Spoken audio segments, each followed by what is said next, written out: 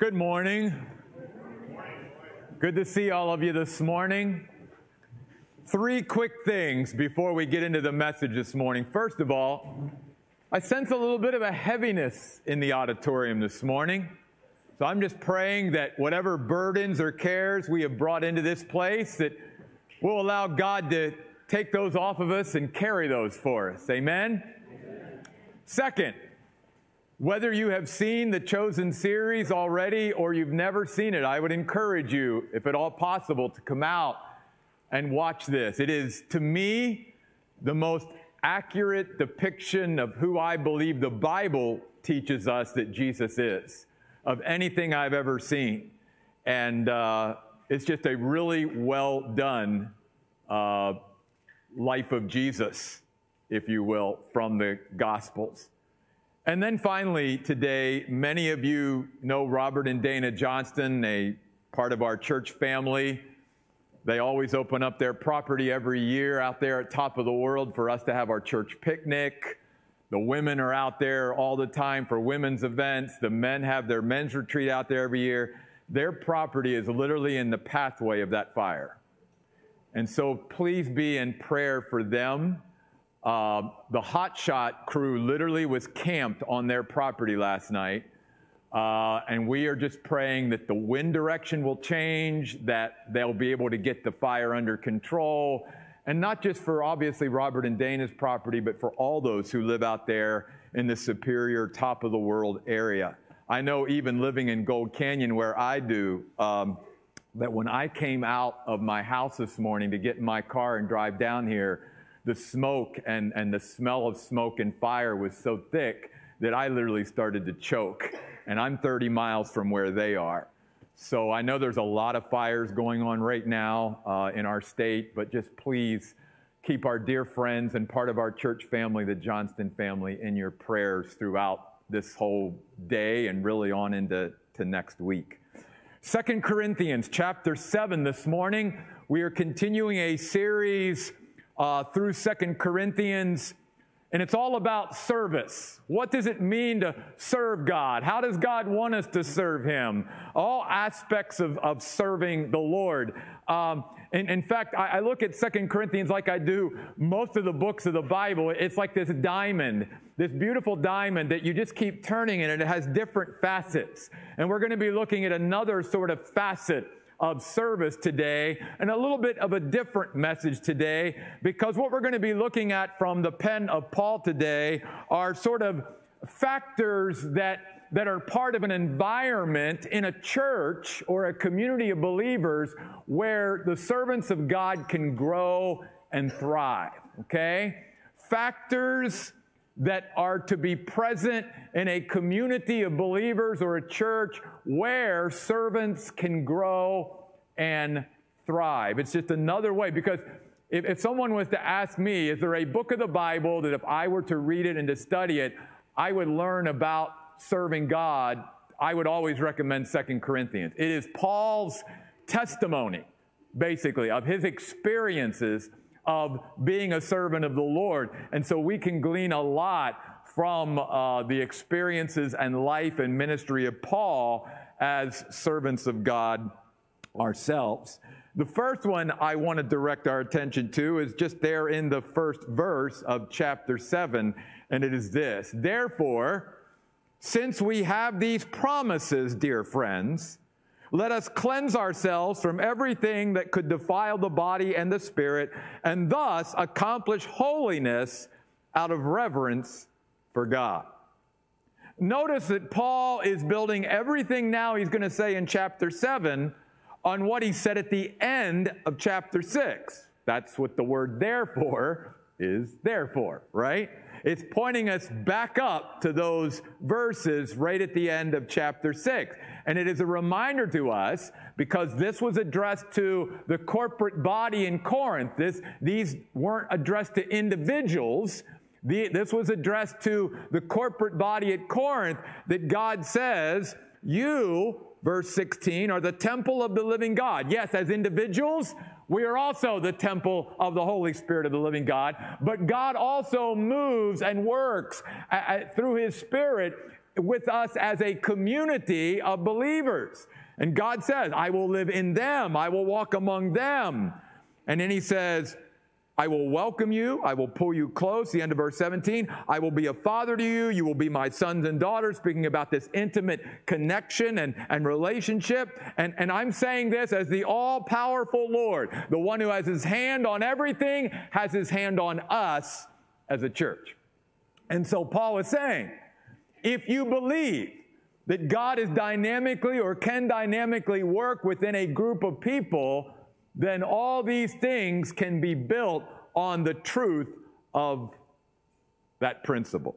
And the first one really is, can we agree that the goal that we're all here for is to become more like Jesus Christ?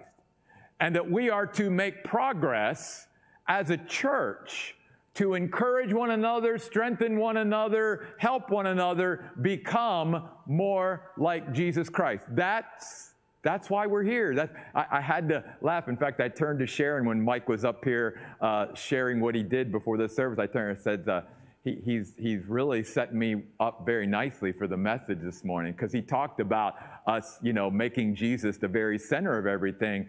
And that's exactly what Paul's saying. That's what Paul's saying in verse 1.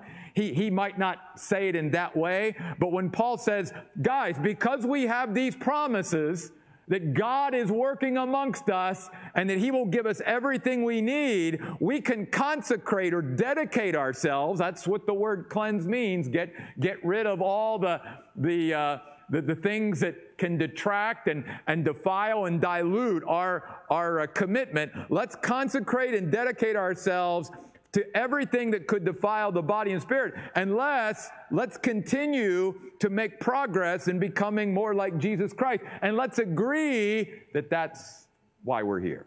That's really what accomplishing holiness out of reverence for God is all about in a nutshell. It's becoming more like Jesus. Now, there are so many churches today that maybe are a little confused about why we meet and what we're all about, and maybe they have 1,000 other reasons of why we should get together and worship together and get into the Word together. But Paul's making it very clear. If you and I are going to be part of an environment where, as servants of God, we can grow and we can thrive, then we've all got to be working towards the same goal. We've got to be focused on the same thing. We've all got to be coming together saying, I want to be a part of this fellowship of believers because they're all there to become more like Jesus Christ. And that's what I want to do. I want to become more like Jesus Christ. And so as we become more like Jesus Christ, it's pretty obvious we're going to grow to be a servant, because who was Jesus Christ? He was the greatest servant that the earth has ever known. He's the greatest servant that the universe has ever had on display. In fact, even over in the next chapter, and we'll be talking about this verse next week, if you go over to chapter 8 and look at verse 9, Paul's talking to them about grace and about the graciousness that can be exhibited through a life. And what does Paul do? He doesn't set another human being up as the example of what it means to be gracious. He sets the Lord Jesus Christ up as the ultimate example of graciousness. And he says in chapter 8, verse 9, for you know, Corinthians, the grace of our Lord Jesus Christ, that although he was rich, he became poor for your sakes, so that you by his poverty could become rich. Ultimate service.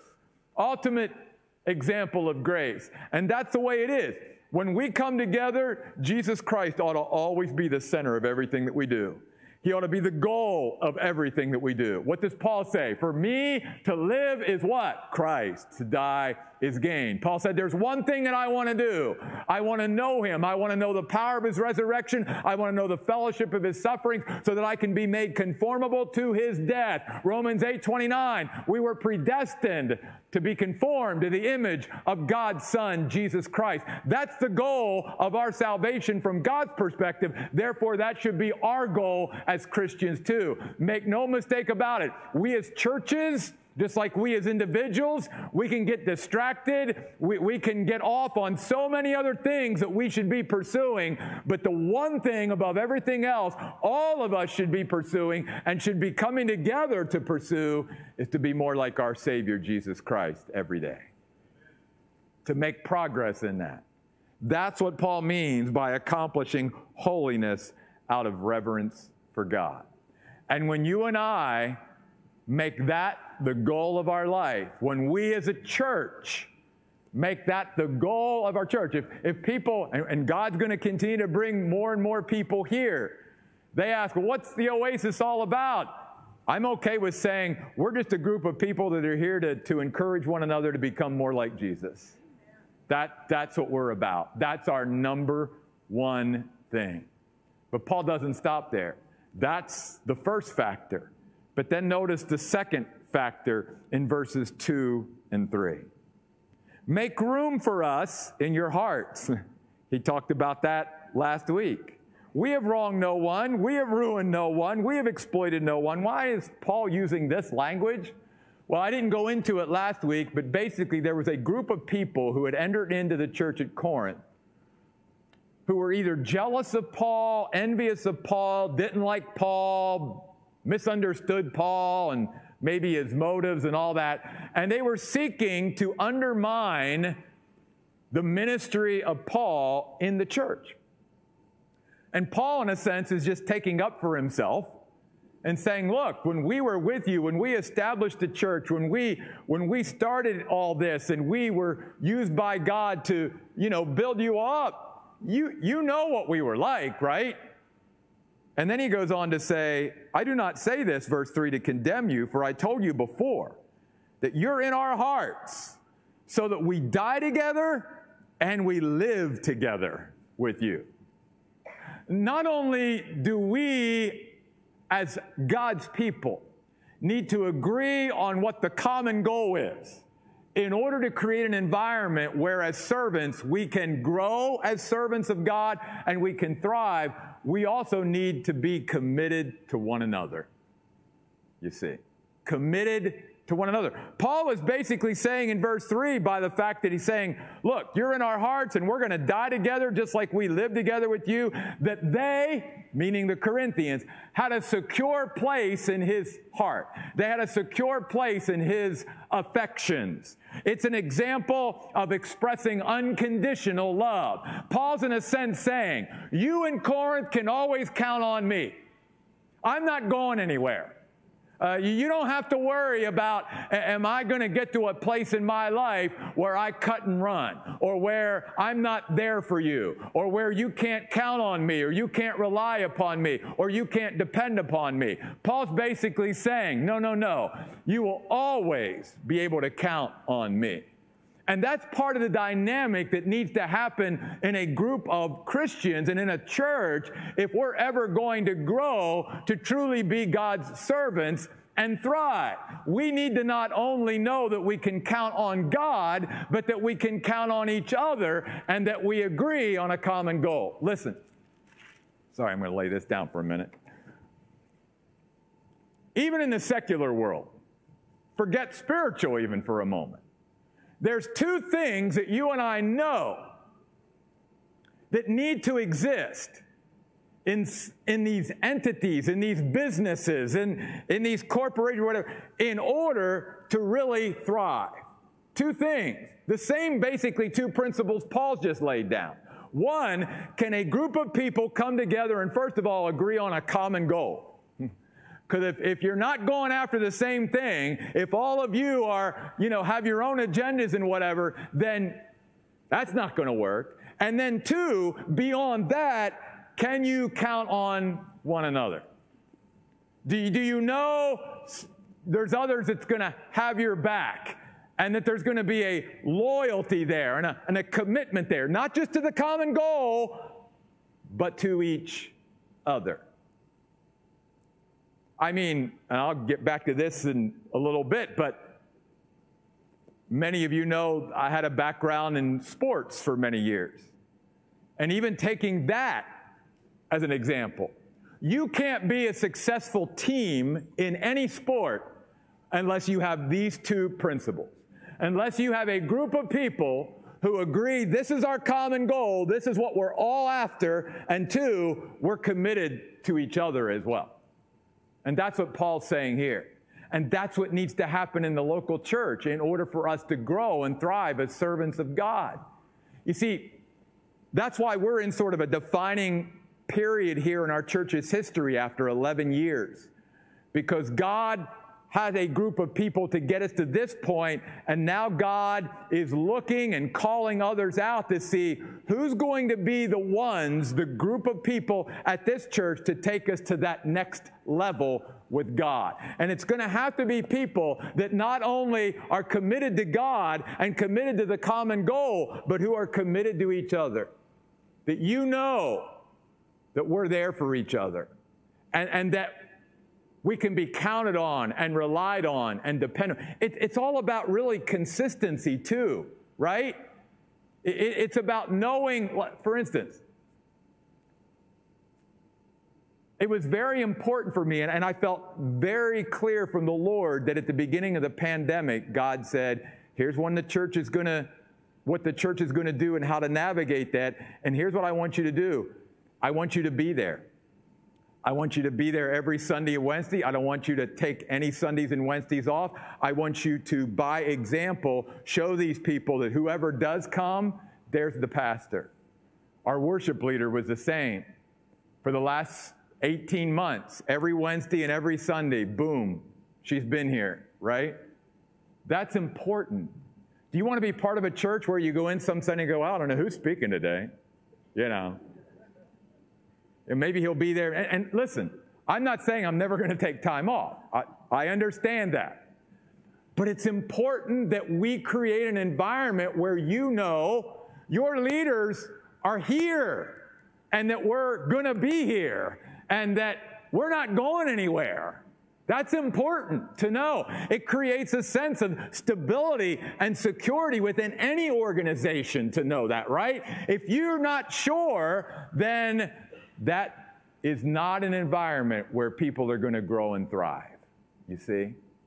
We need that from not just the leadership. And can I say, as the pastor of this church, part of why I say I've never pastored a church better than this one is because at the leadership level, from our elders to our staff to our ministry leaders and stuff, you guys have been rock solid for 11 years. Yeah, they deserve it. I mean, they're here and they're ministering, and you know you can count on them, and you know when you show up on Wednesday and Sunday who's going to be here for the most part. And that's what Paul's saying. And that's what we need to see. We need to know, who can we count on? Who's going to be here consistently so that we can do something? Because here's the other principle, and it goes to every level of our life. So many times as Christians, we don't get the benefit that we could out of the things God wants us to get the benefit out of because we're not doing them consistently enough. Inconsistency will kill whatever benefit or profit we can gain out of anything that we do. If we're not doing it consistently enough, then we're not going to receive the maximum impact from whatever we're a part of. And so many Christians today have a hard time being consistent in prayer, consistent in their worship, consistent in their time in the Word, consistent in their attendance to the house of God. Consistent. You've heard me say this way too often, but I'm just going to keep saying it again. It is the cumulative effect of what you and I do consistently over time that really makes the biggest difference in our spiritual walk with God. Though we live in a world that's all about big-time experiences, and I'm not saying that those aren't valid. I'm not saying that they can't be of benefit or profit to us, sometimes those mountaintop experiences with God, but over the long haul of our life, those few experiences, if you will, that come every once in a while are not going to be what jettisons us forward spiritually. It's simply the daily consistency of our walk with God, and over time, that's what we see really makes the difference. It's consistency. It's knowing we can count on each other. We can rely on each other. So God is saying right now, before we get to fall and before these two services start, who can I count on? Who's going to be able to be relied on? Who's going to be able to be depended on? Because if we're going to continue to create an environment where the servants of God can grow and thrive, we not only need to agree on the common goal, which is to become more like Jesus, we've also got to commit ourselves to one another and say, like Paul said, hey, I'm here living with you and I'm going to die with you. And that's just the way it is. I'm not going anywhere. You can count on me. We can count on each other. And when you have that kind of an environment, oh, look out to see what God can do. And my friends, God's already doing it, right? He's already working. He's already showing us and giving us glimpses of what our future holds as a body of believers if we'll just keep pressing forward to create and continue to maintain that kind of environment. But Paul doesn't stop there. Oh, no. Look at verse 4. I have great confidence in you. Wow. Paul says, I believe in you. Let me ask you, do you have anybody in your life that believes in you? Who said to you lately, I have confidence in you? How about this? I'm proud of you. Paul says, I take great pride on your behalf. Go over with me to verse 14 of chapter 7. Paul says, I have been extremely complimentary, praising you to my friend Titus. He says, for if I boasted to him about anything concerning you, I've not been embarrassed by you, but just as everything we said to you was true, so our boasting to Titus about you has proved true as well. When Titus met you, he said, Paul, you weren't kidding. These people are the real deal. They're who you said they were. And then look at verse 16. I am fully confident in you. This is a little bit different than what he says in verse 4. He's basically saying, I'm able to hold my head up high because of you. Wow.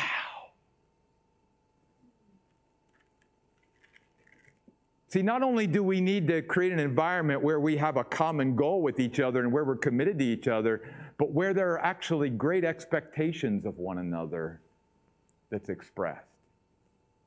And great confidence in each other.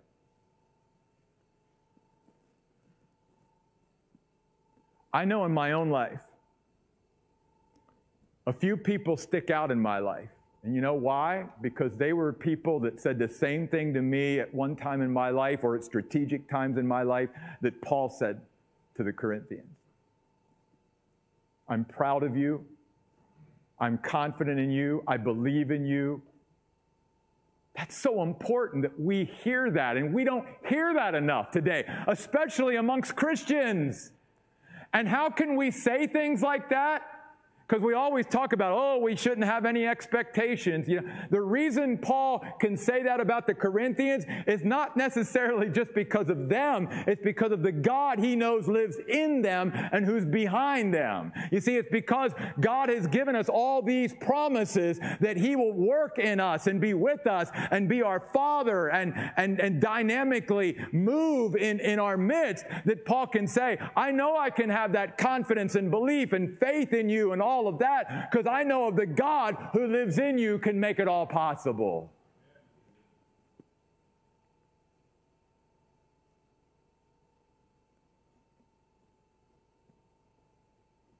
We live in a world of very low or non-existent expectations. And let me say something here to parents and grandparents. Can I for a moment? Be careful that you're not raising your children without great expectations being placed upon them. Because so many parents, even Christian parents today, basically are raising their children with very low or non-existent expectations, maybe because they don't want to be disappointed. I don't know why. Because the Bible teaches just the opposite. The Bible teaches us that God places great expectations on us, His children. And what I have found, and what the Bible teaches, is that most of the time, people will rise to the level of expectations that are placed upon them. If you don't place any expectations on others, then they won't rise to any level. But if you place expectations on people like Paul placed on the Corinthians, it's almost like it creates in them a want to of like, I want to prove Paul right. I want to show people that I'm worthy of that confidence and worthy of that faith and worthy of that belief. I don't want to let them down. So they rise to the occasion. In the church today, many churches don't have those expectations. And can I tell you this? Because many people who come to our church know that there might be something like that going on here. I've literally had several people throughout our 11 years of history who came to me on their way out the door saying, I know what your church is about, and I don't want to be a part of that church because I don't want to have those expectations.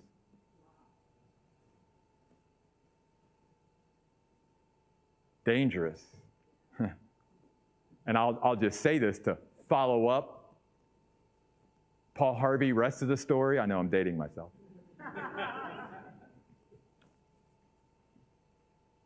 The ones that I know, their lives ended up in disaster not too long after that. It's important, folks, that we have that kind of feelings towards each other and expectations towards one another.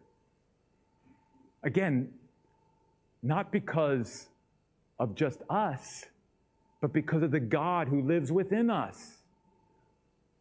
See, I can be confident in you. I can believe in you. I can say I'm proud of you because I know that God lives in you. And I know that whatever then God is leading you to do, you've got what it takes to do it. And God's never going to lead you to a place of service or ministry or anything in His body that He's not going to equip you for and enable you for and empower you for. Therefore, I can be confident in you because I'm confident in my God who's in you.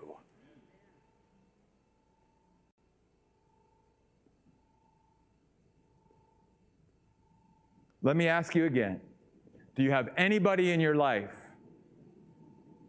that on a regular basis speaks into your life like that? I hope so. Because I'll tell you what, it makes all the difference in the world when you know somebody believes in you, when somebody's proud of you, when somebody's confident of you.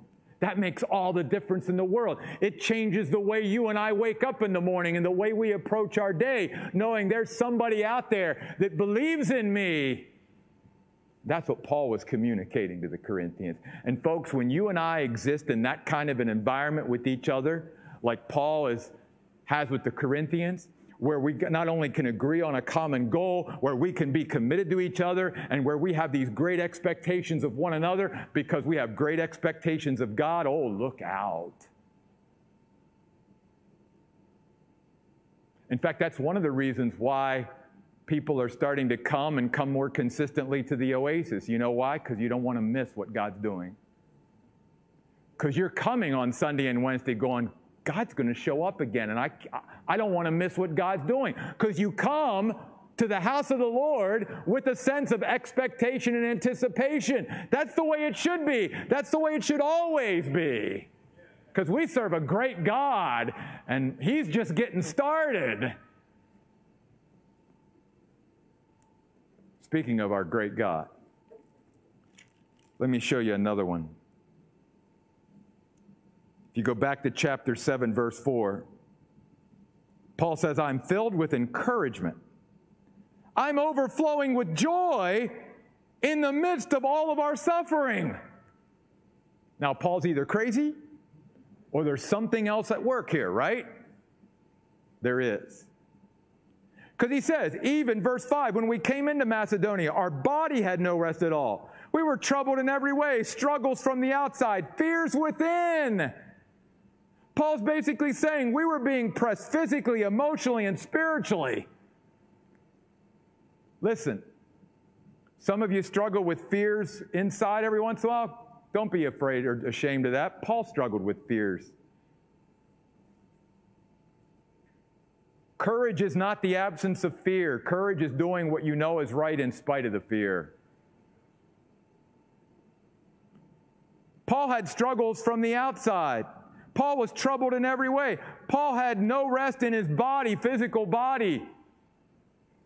And yet, he said, I'm overflowing with joy.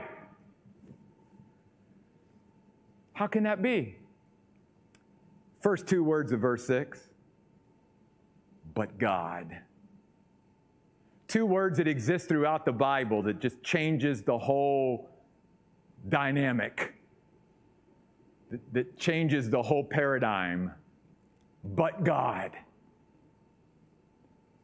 Paul's basically saying, listen, here's where we are circumstantially, but the awareness of the present presence of God makes all the difference. I know some of you who are taking notes going, why did you have to make your point so long? Notice today, it's not these short little one-word alliterations. Sorry, it just didn't fit today. That's what Paul is saying when he says, we're circumstantially being pressed here in every way. We're being stretched beyond imagination, but I'm overflowing with joy. Why? Because of God. Because Paul was always aware of the present presence of God that makes all the difference in the world.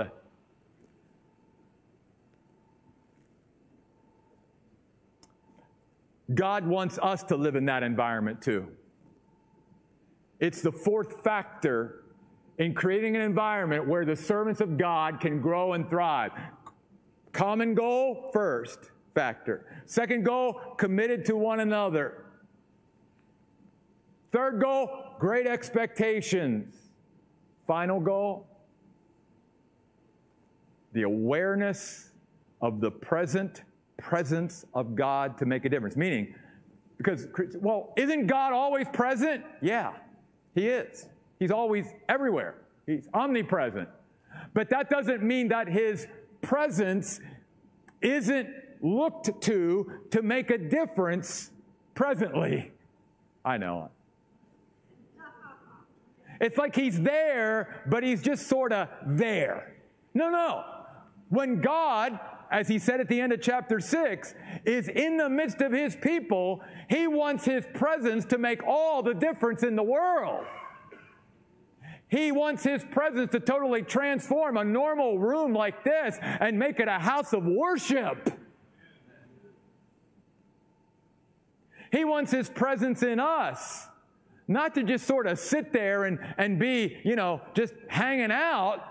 He wants His presence to make all the difference in the world of how we live life and how we view life and our outlook on life and our perspective on life and our attitude toward life and everything about life. He wants His presence to always be present to make all the difference in the world. But God.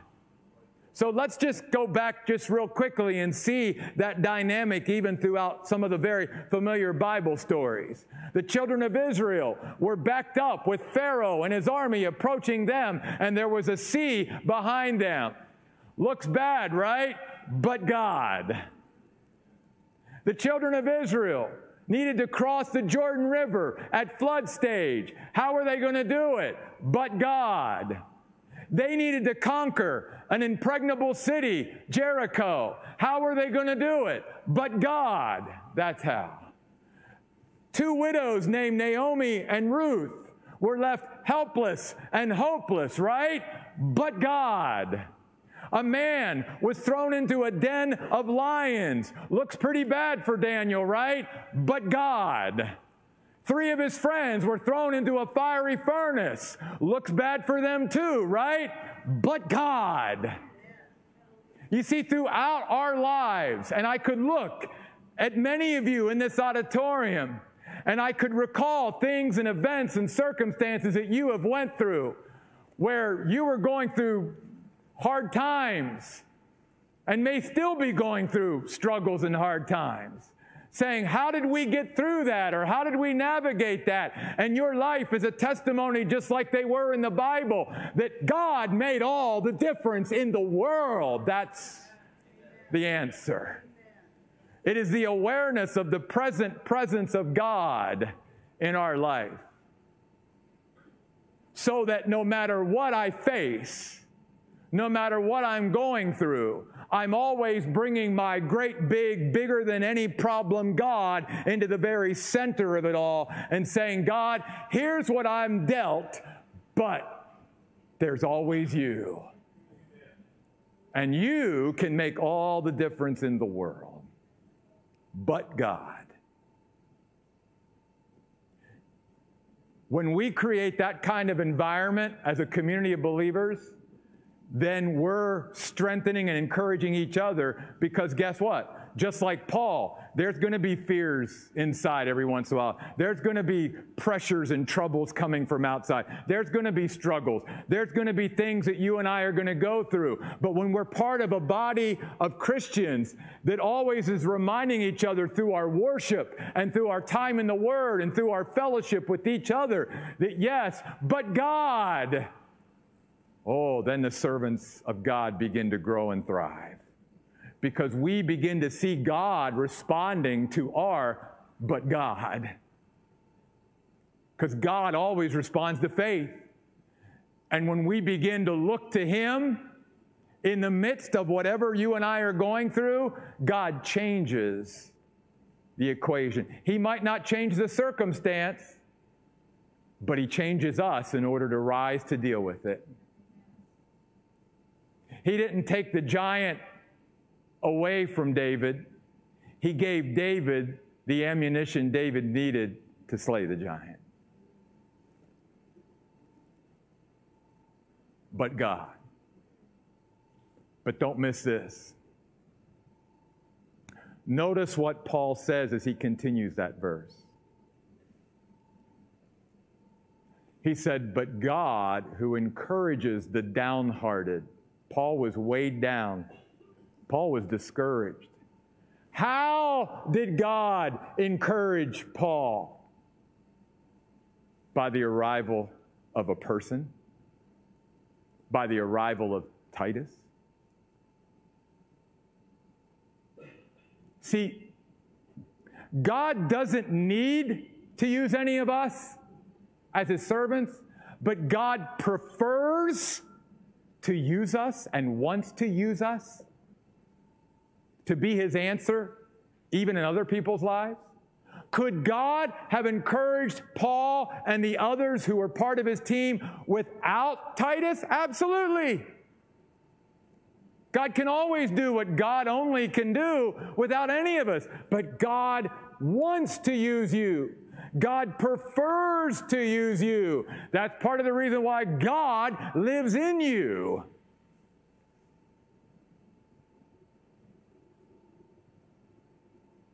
And that's where we are when we come to learning to be a servant of God.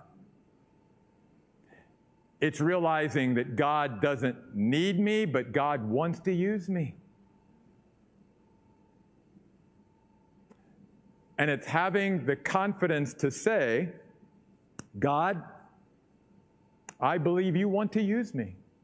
And so I'm going to make myself available today. Who do you want to use me in? How do you want to use me today? Because God prefers to use us. Just like He did Titus in Paul's life. It was through the arrival of Titus that Paul's heart was encouraged. You and I all know that to be true.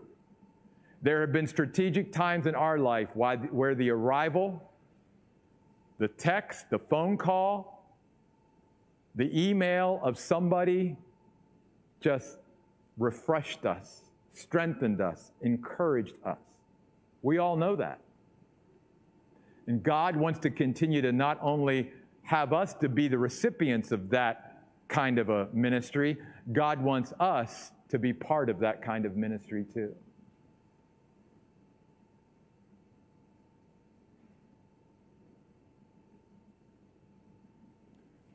God wants to grow us as His servants.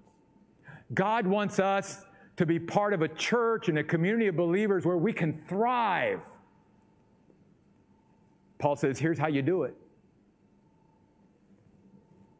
You all go after the same goal. You stay committed to each other, knowing that you can count on each other. You have great expectations for each other because you have a great God behind you all and in you all. And you live continually with the awareness of the present presence of God that can make all the difference in the world. Knowing that through all that, God's going to continue to tap people like He did Titus to go, Titus, I need to get you to Paul. Because I know once Paul sees your face, once Paul hears your voice, once Paul hears the words coming out of your mouth, he's going to be encouraged. Are you and I willing to do our part? Listen, God will never ask us to do more than our part. God is simply asking all of us, are you willing to do your part? Because each of us has a part to play in this wonderful thing that God is doing here on this earth. Would you stand with me? God, I pray today, that we, Lord, would go after, Lord, what you want us to go after. And that's being more like Jesus. God, that you would help us to continue to create an environment here at the Oasis where your servants can grow and thrive, where we can all see, Lord, us becoming who you created us and saved us to be, where we can reach our full potential in you. God, every last one of us, you believe in us, God. You do. You believe in us more than we believe in ourselves. You've said you're proud of us. You said you have confidence in us.